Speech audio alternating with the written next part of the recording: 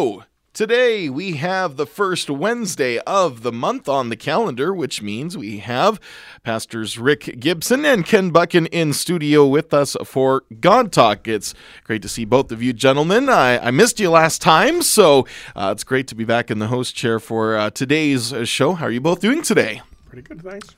Well, it's good to see you again. Yes. That's right. It always is. So, who wants to lead our discussion today? Well, I was just a few thoughts that have been running around in my mind, and actually our pre-conversation before coming on air kind of helps with that. It seems that each of us have played baseball in one way or another, whether refereeing or umpiring. And I would think if we've played baseball, we've played lots of other sports. At least I have. Yeah. And Jordan and I know that you've been involved with sports. And Ken, I figure you have been as well. Yeah. And the thought that's been running through my mind, and maybe we can talk a bit about it, is, isn't it funny how we play at our work and work at our play? Rather than we need to work at our work and play at our play. That's something that I really think has got out of hand. When we think of when I was growing up, when you wanted to play a sport, you played for the love of the sport. And it didn't care whether you won or lost. You just enjoyed having fun. Now, where I want to go with all of this is that God created us. And I think he created us to have fun. I believe that too. I don't think we have to live in fun all the time. But he did create us to have fun. Right. He did want us to play at things and have fun doing it. What happens when you're having fun, or when you're playing and having fun? You smile a lot. And here's just a serendipity. How many smiles do you see in church when worship is going on? I don't know. I see the backs of people. The pastors are the ones staring at the faces. Point well taken. But I mean, I've been in services where I know I've wanted to fall asleep, and I hope others have not fallen asleep. I remember when I first came to Yorkton, I was asked if I wanted to participate in a televised worship service. And I said that I wanted to pray about it first, and I wanted to look at some other types of programming that had been done. And I was horrified when I looked at one of the programming tapes that had been filmed in my church prior to my coming.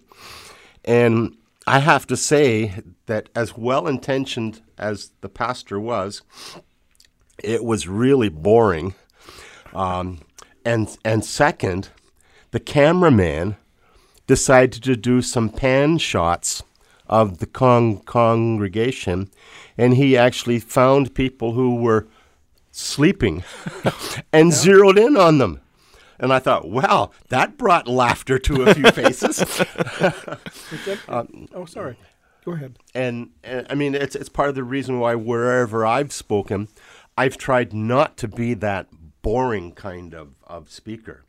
I've wanted to be intriguing. I want people to want to listen for fear they're going to miss something. I want people to enjoy themselves. I want them, when service is over, to tell me that it was not only a great message, but boy, church ended a lot sooner than what I thought it was going to. Yeah. What I mean by that is they lost track of time. Yes. Not that they expected it to go on till 3 o'clock in the afternoon, and here it is only 2:30. No, but the aspect of we need to learn how to enjoy life more. That's right. And so if we're working at work, that's a good thing. But if we're not having fun at what we're doing, my son grew up with the thought, if work and play interfere with each other, quit work. That's what his philosophy was. And in many ways, I think it is the same philosophy that he has now. But what it led him to do was to eventually get into an employment that he enjoys doing.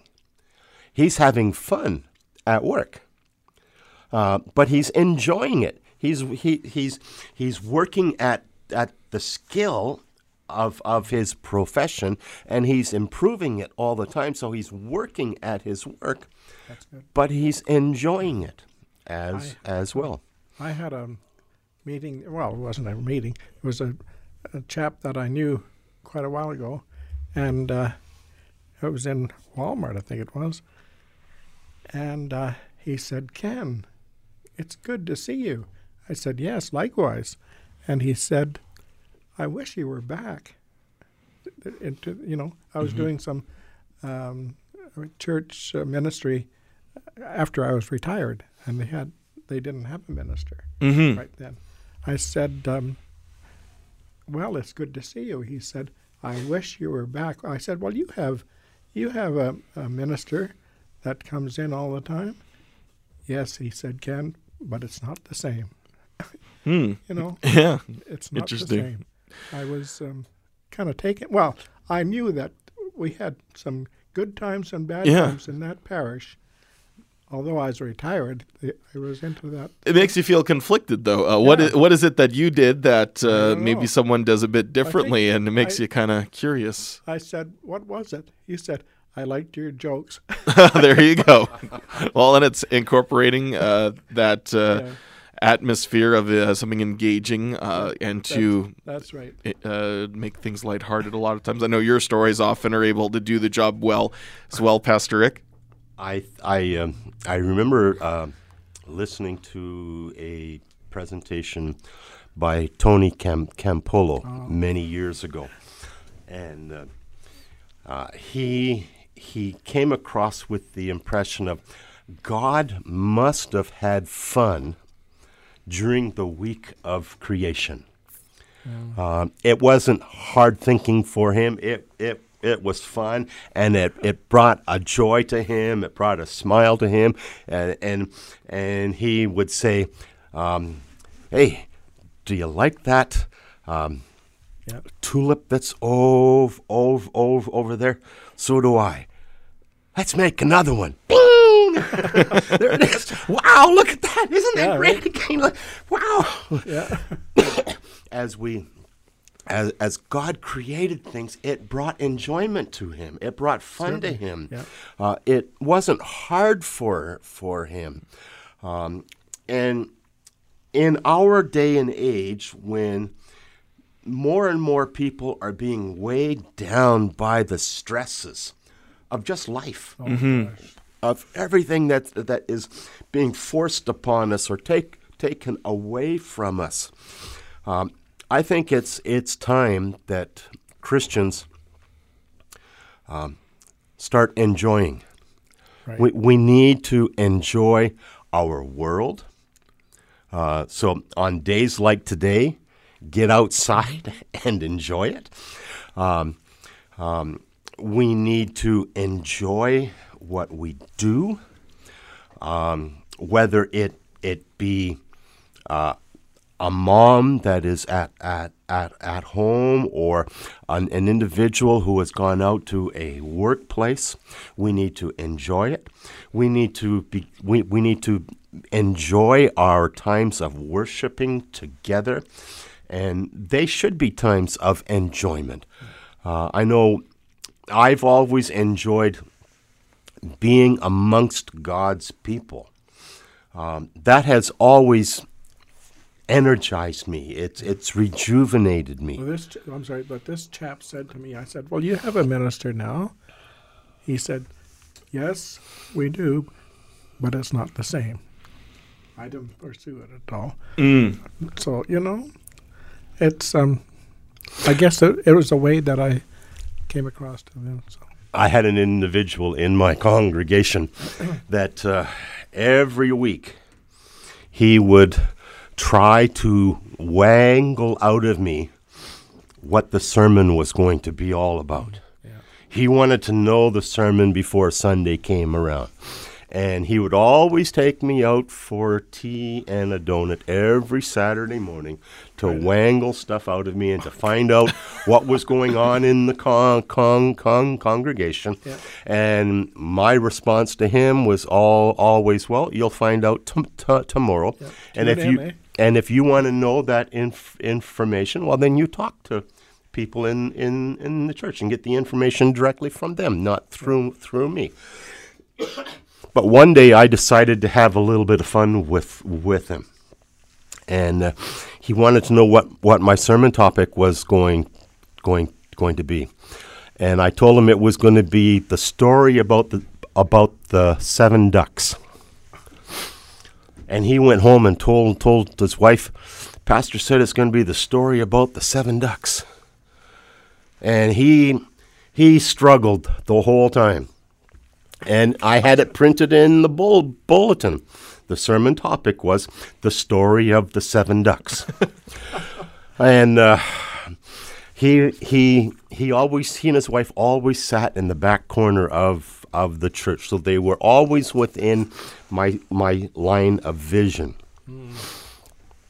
So I told the story of Naaman and his leprosy, and how the slave girl from Israel told him to go and see Elisha, and Elisha told him to go down and to bathe himself in the Jordan River. And you remember his complaints. That muddy river, why would anyone even want to stick their toe in that river? It's so muddy. Why couldn't it be one of the other clean rivers? And then someone came up to him and said, but Naaman, if you had been asked to do something heroic, would you have done it? Yes. Well then, why don't you do something that's not heroic and see what would happen from it? So Naaman went down to the river, and he went into the river, and he went under with the first duck. And then he went under with the second duck. And he went under with the third duck. And I'm watching my friend back in the corner and his wife, and I could just see the look of horror and shock and comprehension, and finally laughter that came out. And you know what? I can almost guarantee they never forgot that message again. Because we can approach life in a way that it can be very serious, or we can approach it in a way that we can get some enjoyment out of it.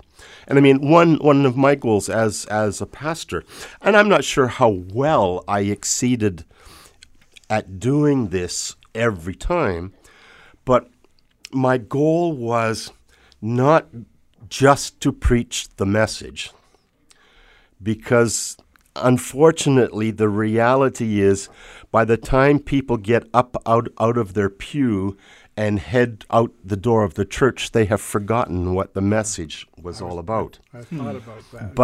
But to attempt to encapsulate the message in a way that when people leave, they're thinking about it. Mm-hmm. And I want them to be able to remember what we've talked about. They may not remember everything. I may not remember everything. Exactly. But I can at least try to put it together in such a way that people look forward Right. to coming to worship and enjoy it. Have fun. God created us that way. He didn't create us to be stress bearers. That's like the chap that I met. Right. Well, he said he missed your jokes, right? Yeah. And I'm sure it's not just something as simple as a knock-knock joke that No, you would no, tell. it had Often some story right with along it, with. Well, you don't have to go any further than what Christ used for some of his examples of what the kingdom was like, using parables and stories. And, well, I know not many of them were going to garner laughter from the people Jesus told the stories to, but at the same time, it's something... Like if Jesus just stood up and was reading scripture or just law after law after law of what people should behave, chances are he doesn't have to worry about feeding 5,000, maybe 50 or 5. You get what I'm getting at. Yes. Just simply how by being, I guess, creative in being able to get a message across. Christ knew it himself that this was a way that people could relate and remember oftentimes scripture and moral from the parables all the more, and how much more easier it would be to send people off with a story. And many of those jokes, as an example, or stories in either of your cases, if that person can go on and share it if you will. Oh, well, where'd you hear that? Oh, church, believe it or not. Oh, really? I think It I can have incite some at home, interesting conversations. A little booklet which says jokes that a minister could tell, or something like that. For example. There's a book. Yeah. Oh, you're revealing your secrets. Oh, yeah. But I'm sure you'd find people in the congregation just being a lot more engaged, though, when you choose to use those kinds of... You alluded to it beforehand. Yeah, it's just exactly. more engaging for a listener, and with the knowledge ahead of time of the ducks wearing, how's it going to get there? How's it going to get there? Oh, boy, did you get there. But you had mentioned stories. Yeah. Someone has said that history is actually made up of 2 words: his story. Right. And that's what we as preachers are trying to convey, his story. Exactly. And we're perhaps trying to pattern it after the way Jesus Christ taught his disciples and followers, as with a story contains more than a law or a statement. Yeah. A story is easier to remember and take with you. Mm-hmm. A story has many layers to it. And so it's like when I tell my story of survival through West Nile, I have people come up to me afterwards and thank me because it helped them with their story of cancer or their struggle with a relationship with somebody else. And I'm smiling and kind of scratching my head saying, I didn't say that. I wasn't going in that direction. But they took the story and then began to reapply that story in the context in which they live. Mm. And that's how Jesus taught. Exactly. He said, a farmer went out to sow. Well, they understood what a farmer did when he went out to sow. Exactly. When he says, you don't take a new piece of material and apply it to an old piece of material that has ripped. You don't put wine into old wineskins, you put it into new wineskins. He spoke in terms of the everyday story in people's lives. Exactly. And when they left his presence, I'm sure that they all went away saying, boy, there wasn't anything fantastic about what he said today. I'm sure people said that. But I am just as convinced that 2, 3, 4 days later, they were repeating it because it was so simple and because it was so applicable to life. Right. And if so, I'm sure then they laughed at themselves, saying, yeah, I didn't think that was so great at the time, but now, wow, Yeah. It makes sense. It makes a lot of sense now. Yeah. Well, that's what I love about just even the stories that Jesus told and parables as well. You alluded to how people will get different interpretations from different versions of Scripture. And, well, that's what's so fascinating about being able to have those same messages sometimes repeat over a cycle of a couple of years. You'll get the same story, but if from a different a pastor, for example, you can get a different interpretation depending on the pastor that you're hearing a sermon from, if they choose to use the Scripture or base an idea from it. I'm often reminded of my elementary school teacher. What was the author trying to say when they wrote about this? And you'd give your best reason and explanation for what you thought it meant. Well, okay, I'm not going to give you full marks because that's not exactly right. I'm like, well, no, that's what I interpret it as. How can you say it's any less valuable than what you got out of it? I always smile when they say, "Now, what was the author trying to say?" And I would reply in terms like this: the author was saying, "A man went out to sow." Yeah. Sometimes I think we try to read too much into it. We try to overcomplicate it. Yeah. We try to make it say something when it was just a man went out to sow. Exactly. Yeah. And then the application of it becomes personal then. It's not a cause and effect. It's not if you did A and B, then C has to happen. It is a man went out to sow, and he spread his seed. And some fell, and now you're able to then make the personal application of it in your life. Whereas if Jesus said, well, if you did A, B, and C, then this is going to happen, that's a little different than just telling the story. Because the disciples, remember, didn't fully understand the story. They had to come back and say, "Teacher, tell us what that was all about." And then when they understood what it was all about, then the applications, the personal using what God had said to them, they began to apply into their own lives.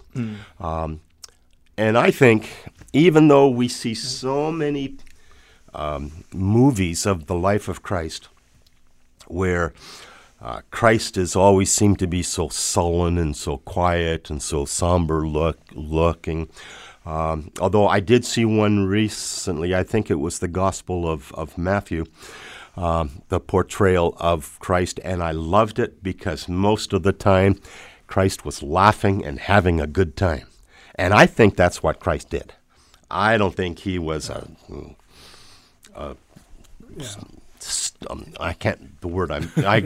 keep wanting to come up with somber, but I'm sure there's other words. Grump. Some laughter. Yeah. Yeah. You don't think he was a grump, right? Yeah. I think he had fun. Sure. I think he had fun. Oh, sure. And I think he had fun. Hey, he turned water to wine. That he was planning that. No. I think he had fun not just with the children. Yeah. And I think he loved it because he said to his disciples, "Don't rebuke them. Let the children come unto me." He liked having fun with the children. But I think Jesus liked having fun with adults too. Oh, yeah. He liked to party. We've talked about this before, that how whenever Jesus went into somebody's place and they were having a meal, Jesus became the host. Exactly. Whether they wanted to or not, Jesus became the host. He became, can I say it, the life of the party? Yeah. And I think he loved it. Exactly. Right. And I think we need to do more of that in our lives. We need to. Well, and also, though, to add to that, rebuking those who, like, remember Martha, right? Who weren't necessarily... Work. Exactly, and not taking it easy in that example. Yeah. As I said before, I think I mentioned it. Our bishop came out, Mm-hmm. and he had some people with him that were looking into things, and came to the reserve, and he said, "How do you see Ken here?" And one of the chaps said, "Oh, he's just like one of us." You know, so that was Can be a compliment, right? yeah. Yeah. So I think my word for all of us today is let's begin having fun with God That's right. in His creation. That's a good. Yeah. Excellent. We will leave it there then for today. It's all you ever wanted to know. And God Talk with Pastor Ken Buchan and Pastor Rick Gibson. I will be back in a couple of weeks' time with both of these gentlemen. Thanks so much for listening for today, though. Until next time, have yourself a wonderful day and be blessed.